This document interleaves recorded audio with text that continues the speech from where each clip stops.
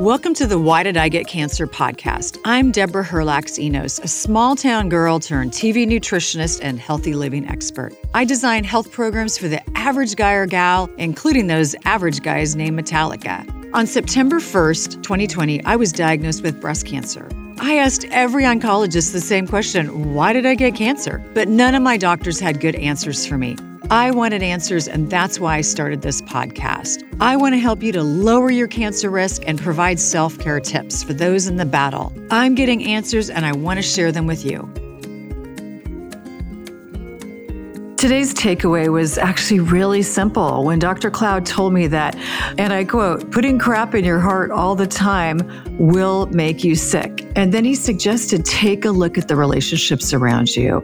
And if there are relationships that you're involved in that are disrespectful and not honorable, you really need to take a look at those and don't wait until you get diagnosed with some disease like cancer or any other type of disease to really start to make changes in your relationship. Make sure you give today's episode a listen. I know you will be blessed by it. Again, speaking from myself, when I didn't have good boundaries, God gave me this word this morning to describe myself. I was a counterfeit version of myself. I wasn't real. I wasn't living in my real identity. Right, because your real self is sitting back here hiding, saying, I don't want to do that.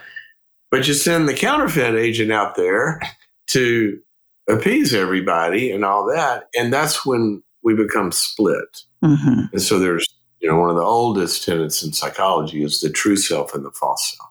And the greater and greater health that we're moving towards, and we're all on some pathway to get there, is when those two get aligned. Mm-hmm. Now, that doesn't mean that, I tell a lot of people, when some people say everything they think, that doesn't mean that just because your real self is thinking it, it's smart to say it, right? I go, that should have been your inside voice. No, don't say that. That's great. I like that. So we can still live an authentic life and not fake it, not flatter people. Right. Because it's going to sink out, right? I remember there was this horribly passive-aggressive woman one time. Dude, she just couldn't say anything that wasn't biting, because she never had dealt with all of her resentment that she carries around. And she's always envious of other women. And I remember she says, this woman walks in and she goes, oh, that is a beautiful dress. Didn't they have it in your size? I mean, it's going to come out. These little barbs, right? Oh, man. Little barbs. Little barbs. I mean, how many times you walk away from an interaction, you go, I know there was a compliment in there somewhere. Why did I just get complimented? I feel slimed. There's something. Yeah, a little passive aggressive there, I guess. So the health thing is huge in boundaries because we're spiritual, we're mental, we're soulish. And all of that runs on this hardware we call a body. So we got the software and you got the circuitry. It's like your computer. Your computer is the hardware. And the software drives all of that and they interact with each other. And we just can't live and not affect our bodies. And speaking. And it'll talk. That's exactly right. And our body's always listening. I was working with a woman the other day, and she has no boundaries. And she keeps overextending herself. And she was saying, I'm so tired. And I said, just because you can't say no doesn't mean your body can't. Oh, isn't that the truth? And if you don't start saying it, your body's going to say it even louder. You're going to break down. And it always attacks the weakest organ. I mean, we know that. That's why people say, you can't draw a direct line to each ailment. For some people, it might be the cardiovascular system that stress affects. For other people, it can be the stomach and the gastro system. For other people, it can be sleep cycles. But we all genetically and life experience makes different organ systems weaker than others. And, it's like a stress fracture in a house or something. If you live in a snowy area and it starts to, the house is going to crack in the place at its weakest. And we all have different organ systems that are weaker than others. And some people get this illness and some people get a different one, but they're all affected by stress. And the term psychogenic, meaning that something starts in the psyche, it doesn't mean psychosomatic. Well, it's all in your head. No, you really are sick. But the genesis of that could be stress. And it broke your body down. Your body really has broken down, but it could be relational or psychological dynamics of ongoing stress that cause. Well, I see that a lot. I'm a certified nutritionist and have been in this health field for 30 years. Yeah. Sorry. Oh, no. You're going to shame me. What are you drinking in that mug? I'm drinking coffee, which, I love coffee. Now, I put a little collagen in my coffee for a little protein hit in the morning. And I've been doing that for years. And that Try a pork chop. That's a protein in the morning. That's a good point. Maybe I could do both. Really turn my brain on first thing. But women in my career that I worked with, they were usually so sick. And it's because they couldn't say no. And so they just kept going and going and going. It's sort of like the organ system. People have, it's so fascinating to me over the years that there are only really a handful of psychological issues, even though there's, the diagnostic manual there's gazillions of different diagnoses, but there's only a few issues really that cause all of those. And for some people, it's depression. It shows up in depression. For other people, it shows up in anxiety disorders. For some people, it shows up in addictions. For some people, it shows up in obsessive ruminations, which is an anxiety disorder, or other things. But we get them all, you get them all in a group together, and you're going to work on a handful of issues. You're going to work on how connected or isolated you are emotionally in your relationships or not. You're going to work on your boundaries and how free and autonomous you feel and how much interpersonal power you have, or are you somebody that's perpetually controlled by the outside, which we're not designed to be controlled by? Thirdly, how do we process the imperfections of life? Are we processing trauma and pain and loss in the way that we're designed to process them? Or are we denying them and not getting the trash out? You would not you have a plumbing system in your house to take the waste out, or it's going to clog up and then your house is going to start to get infected, or you take the trash out. Well, the human body has a plumbing system to take the trash out. You're supposed to cry it out of your eyes in grief when you lose something. You're supposed to express it out in the anger and all of that, getting in touch with the feelings and processing all of this. And when we look at or even, forgiveness is taking the trash out. You're getting this crap out of you that is still there from something somebody did to you, and we're getting it out. And so if the plumbing systems and the air conditioning systems, which are the emotional regulation, if we don't have the ability internally to calm down when it's too hot, I'm revving up here, we have to have internal regulatory systems. Or when it's too cold, I'm depressed and I don't have enough energy. You've got to look at how living in an imperfect world affects you. So there's grief and loss and abuse, but there's also internal perfectionistic judgment and critical self beating you up for being imperfect. It does the same to the emotional system.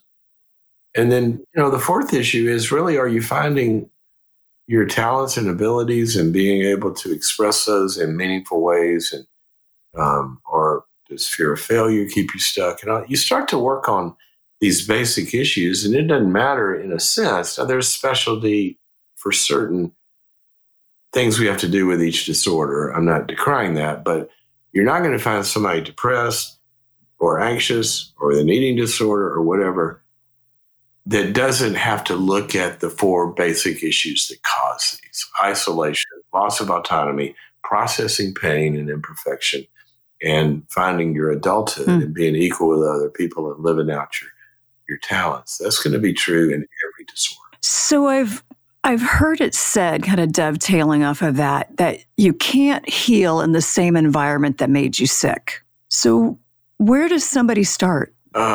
Let's go back to the idea of a closed system, for example, because here's the danger in that statement. The danger in that statement means that I am 100% powerless to thrive unless I'm in a perfect environment. That's the flip side of that statement. But it's an algorithm. It's a complex relationship. Okay? So let's take the physical analogy. If I go into, I've got a friend who's got young kids and they come home from, he said, I caught everything. Kids are always sick and parents stay in this perpetual cycle until they don't. I mean, a pediatrician doesn't get sick all the time. They did in residency until they caught all those bugs. Or if they didn't have good nutrition and their immune system wasn't functioning. So there are some people, and maybe the environment is so toxic, nobody could be well there. Or maybe their immune system is so weak that we have to move. We move people to ICU because they can't get well on the floor where there's exposure to anything. They're too hurt. They're too abused. They're too whatever.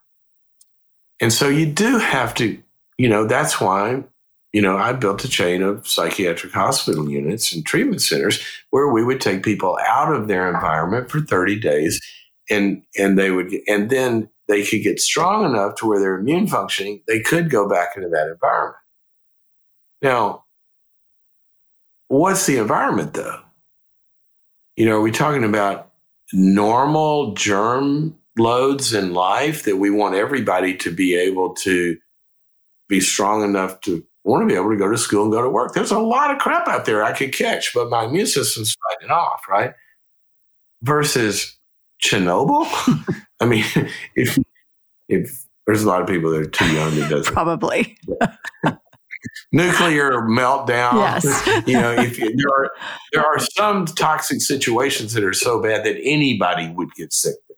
So it's a relationship, or yes, there are some environments that, and I've treated people where adults who are working for the first time, working through a deep depression, and any getting around their family of origin would trigger a 3-month dive to hell.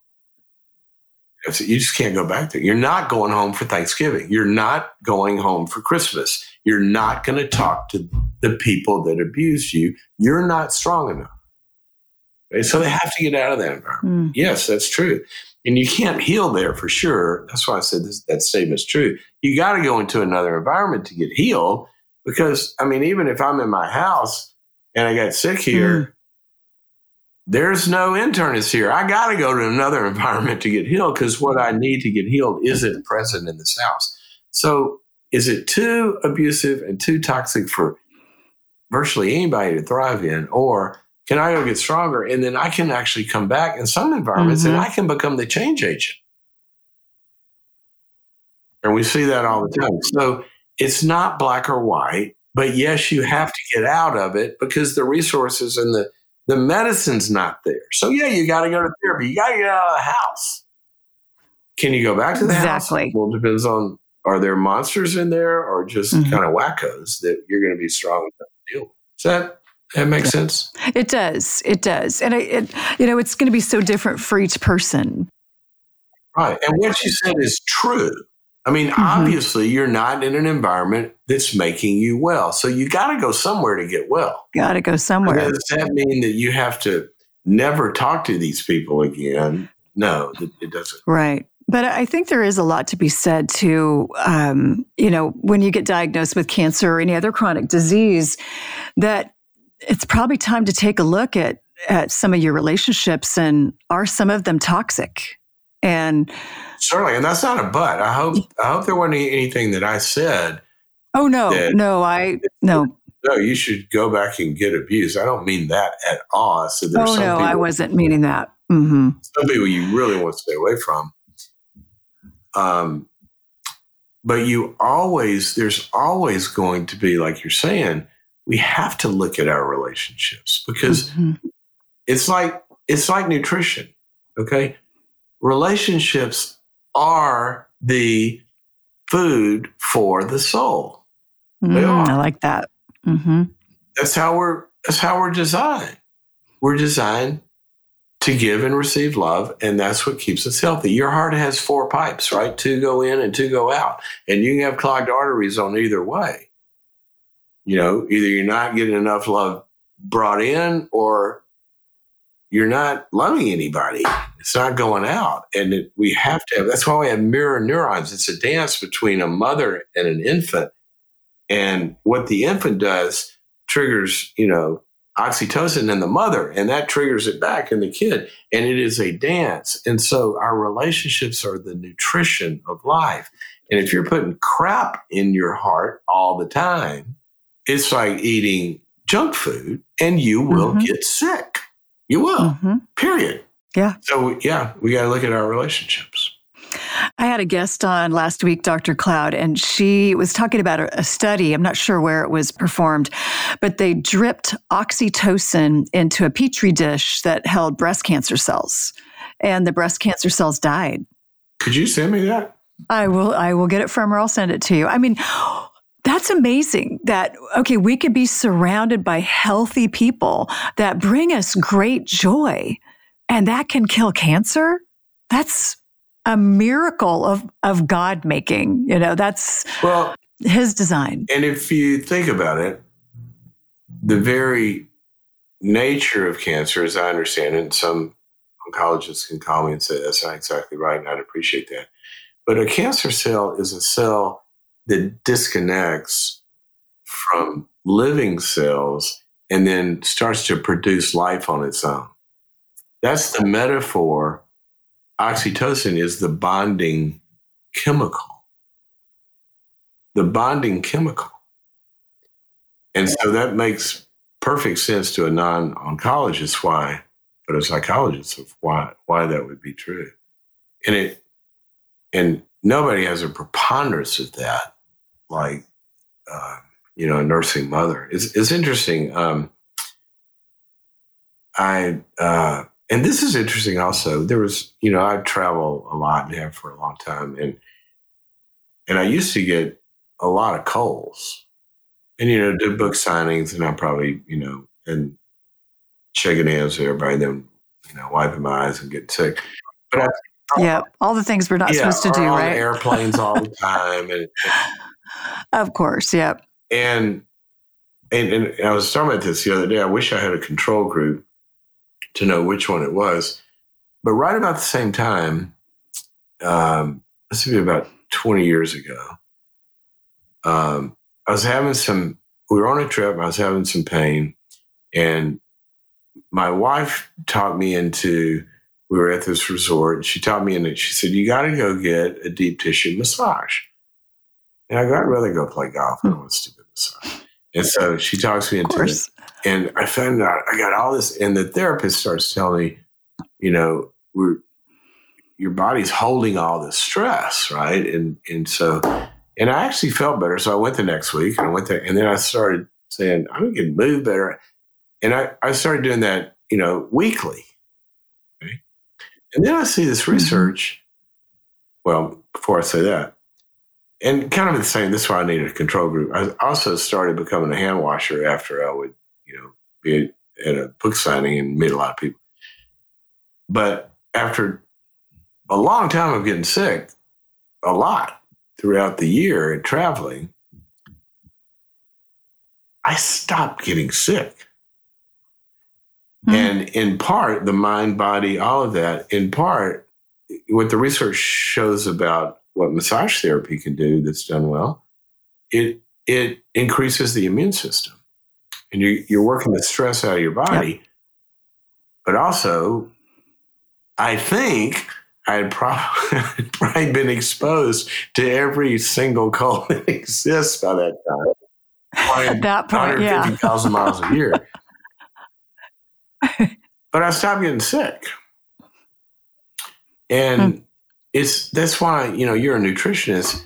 It's the whole being that has to get well.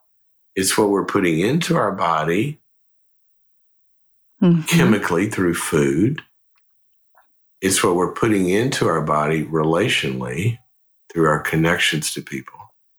And it's also what we are generating in our body through our own activities, whether that's codependency or not moving the body or holding on to resentments and all of that. If you can talk for a second, I've got a new book coming out called Trust. It's on the dynamics of trust. And in that book, one section is on repairing broken trust. Like if in a marriage, there's a betrayal or in business or something. And I'm talking about the process of how that happens. And I'm saying you're never going to really repair broken trust if you can't forgive and go into the repair process with somewhat of a clean slate. You're not going to repair something if you're still punishing somebody for 20 years, right? We're not going to get to a good place. But you have to go through an appropriate period of blaming and expressing all of that. And then they've got to own it. There's a lot of factors that go into this. But when I was writing the book, and I'm going to find it here for us if we can be that casual. But where is it? I was doing the section on repairing trust, and I did a lot of research. It had been years since I had really dived into the science of forgiveness, and I started researching it, the neuroscience of it, the biochemistry of it, and all of that. And I literally found compilations of the physical health that happens when people forgive. And I'm okay. Here it is. This is overwhelming scientific research on forgiveness. All right. And my publisher made me stop listing things because she said, you got too much here. All right, ready? Mental health, forgiveness decreases obsessive rumination. Number 3, reduces and eliminates the painful and damaging emotions such as resentment, bitterness, hatred, hostility, residual toxic anger that spills out in other ways, revenge wishes and motivation. All right, now watch this. Now we're going to shift out of the head to the body. Depression, anxiety, addictions, PTSD, chronic stress, mortality rates, how soon you die, lowers blood pressure, lowers cholesterol, resolves ongoing relationship struggles and chronic interpersonal disturbances, increases immune system functioning, decreases heart disease, increases agreeableness, and lowers neuroticism, which is a personality dynamic, breaks the link between stress and poor mental health. There's a lot of people that have high stress in their lives. It doesn't mean that you're going to get depressed or anxious. I mean, think of trauma surgery, right? But it breaks the link between them. It's kind of the bridge that hooks stress into making sick. Pain reduction, physical pain thresholds, and obviously increases our ability to judge people accurately. So we're not seeing every new person through the eyes of the old one that hurt us. Through that old lens, a short list of the health benefits from forgiveness. Forgiveness. Yeah. And ultimately, forgiveness is a boundary problem. Because when we are holding on to something, revenge motives or anger or whatever, you are psychologically not free from the abuser. you're linked to that. You're linked. It's a tie. It's like a soul tie. Right. Yeah. Right. So when you take ownership, which is a boundary thing, and responsibility for you abused me, and I'm not going to allow that to happen anymore. And I'm not going to walk around with replaying that abuse every day by my anger at you, because now we're back in the relationship. And that can go on for 50 years. And that other person you haven't forgiven, they don't even know that this problem is happening with you. The best revenge is to live a good life. It really is. It really is. And you can't live a good life if you're holding on to anger and resentment. Yeah. So that's all boundaries as well. But that's the book's called Trust. People, I don't know when this will air, but it comes out next month. You can pre-order it now. Yeah, I saw that on your website. And you can actually get a free chapter, I think, if you pre-order. I did that the other day. So the subtitle is When to Give It, and this gets into boundaries as well. Trust, when to give it, when to withhold it. Shouldn't trust everybody or in every way. How we earn it and how to fix it when it gets broken. And it so much affects our physical health, which I know is much affects our physical health. And if you don't have that trust in your spouse or best friend or even your employer, everything, it's going to impact every aspect of your health. And all the way to, the book shows the research on everything. High trust, what it does in companies and performance in teams, what it does in athletic performance, school performance, family performance, mental health, economies, all of it. It drives everything. Trust is the fuel of life. If the baby can't trust, it's not going to go to the breast, right? Or the bottle. Trust and they can't take in anything. And people, their trust muscles have been broken. Right. And that literally shuts them off from the very things that they need from the outside world. Or their boundaries are broken and they're trusting idiots and getting poison put into them all the time. So it goes both ways. So not being able to trust, it really impacts your thriving. In fact, failure to thrive syndrome in infants and even geriatrics and everybody in between, failure to thrive syndrome is because the trust and the connection is broken, either from the unavailability of love or the inability to trust. So impacts every aspect of our health. All of it. I was on an airplane, and guys sitting next to me said, "What are you working on?" I said, "Well, I'm doing some research on trust." And he said, "Well, I don't trust anybody." I said, "Really?" He said, "Yeah, I don't, you can't trust anybody but yourself. I don't trust anybody." And I said, "So you're crazy." He said, I said, "I'm a psychologist and I'm giving you a professional opinion. You're psychotic." I said, "What are you talking about?" "Well, what's the definition of psychotic?" "Somebody's out of touch with reality." I said, "Exactly." You said you don't trust anybody, you're out of touch with reality. He goes, "What do you mean?" I said, "Look out the window. We're at 40,000 feet. Did you get up here by yourself? Don't tell me you don't trust anybody. You're trusting the pilot up there you've never met. You're trusting the guy who filled up the plane and didn't put hot chocolate in it. And how do you know what you just ate? So how do you know there's not E. coli? You trust the FDA to. Don't tell me you don't trust anybody." Checked all the nuts and bolts. But I bet if I hear your story, what you're really saying is you don't trust people in emotionally vulnerable or other ways that you're going to invest something, that could be lost. And I heard his story, and you can see the pattern of broken relationships and all of that because his trust muscle was broken. But we can't live without trust. I mean, you can't go outside. You can't. But we got to trust wisely. That's the difference. Some people are too trusting, and some of them innocently. I mean, they grew up where everybody was so loving, they don't know there's bad people in the world until they go to school or until they start dating. That's where boundaries become so important. Right. And it's those boundaries I'm really seeing through this conversation. Boundaries really make us a healthy person. And it's not just mentally healthy. We're also talking physical health, and really understand that now. It's so simple in a way.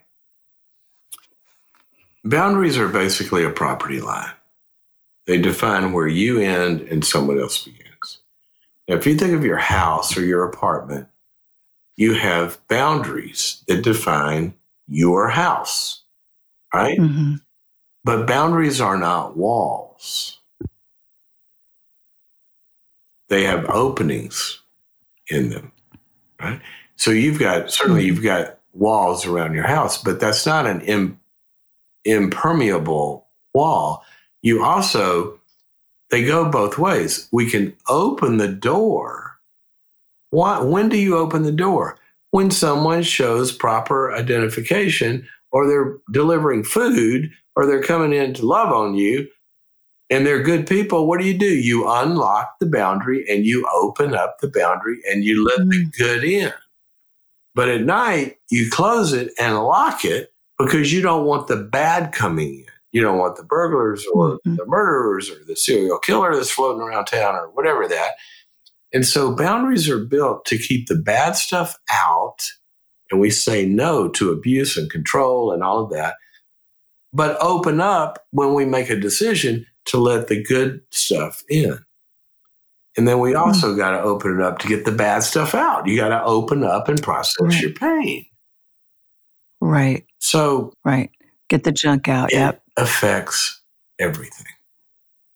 Everything. Oh, Dr. Henry Cloud. I knew I was going to be buckling up my seatbelt for this conversation today, and it did not disappoint. Well, I'm glad it's helpful. It's certainly an important issue. It's funny. My first book was called Changes That Heal. And it's really about the 4 big issues that cause all of our problems. And the second one was boundaries. The first one is our connectedness, and the second one is, in our connections, do we maintain self-control and freedom, or do your connections overpower you and control you? Right. And so John Townsend and I were doing a lot of seminars at that time and we were speaking on Changes That Heal. And so we had a planning day with a consultant, and he says, so when y'all go out and speak, what are most of the questions about from the audience? And we started laughing. We said, they're all about boundaries. It's like, and he says, well, why don't y'all write a book on boundaries? And I started laughing, and I said, that's a great idea, because if we wrote a book on boundaries, that would answer the questions, and we wouldn't have to talk about this anymore, and we could move on to other stuff. Other topics. Little did we know, we'd still be talking about it, 3 decades later. Right. Because it's such a big issue. It wasn't like we were so, smart or something. It's just such a big issue. But we don't get taught a lot of time. I mean, we get taught. We get taught by dysfunctional patterns, but we don't get taught a lot of times how to have good patterns. Yeah, it's so true. Yes. And you also have a phenomenal website, boundaries.me. Yeah, if you go to boundaries.me, that's the URL. Look up boundaries.me and it'll come up. And that's it's a lifelong dream that I had, which is to try to make one place where, it's called Boundaries, but really it is about all of life. And I have over 100 courses on there. Literally over 100. Short courses on everything from the clinical anxiety, depression, and all that kind of stuff to relationships, to dysfunctional relationships, to how do you deal with a narcissist, to reaching goals, to you said that you've seen it and interacted with it, right? Yeah, my husband and I did the trust workshop. I think it was maybe a year ago. You had the trust workshop on there, and you've got great information, and it's in bite-sized pieces because it's rich information. And I think you don't want to get overwhelmed. You want to take a bite, kind of process, take another bite and process. And you also do some great teaching videos on your social media, some little short bites. Yeah. If you subscribe to Boundaries.me, the other thing I do is I do a daily, very short video that comes to your inbox of one step each day that you can take in all these areas to create health. We call it One Thing. So every day there's the one thing I want you to do today. One thing. Bite-sized pieces, baby steps. Go to Boundaries.me and become a member, and you get all that. Yep. And then I'll have all the information in our show notes for this podcast too. So huge thank you, Dr. Cloud. I've been learning from you for 25 years, and I got even more content today. So thank you. Glad it's helpful, and thanks for all your work. I know people get a lot of support, learning. Thank you. All that. We're all on a journey, and each person's playing their part. So together, we'll figure this out. We'll figure it out. So thanks again. Okay. God bless. God bless you too. Thank you for joining me today on the Why Did I Get Cancer podcast. I've got my shopping guide for all of my cancer self-care items in the show notes, along with information about today's guest and our show sponsors.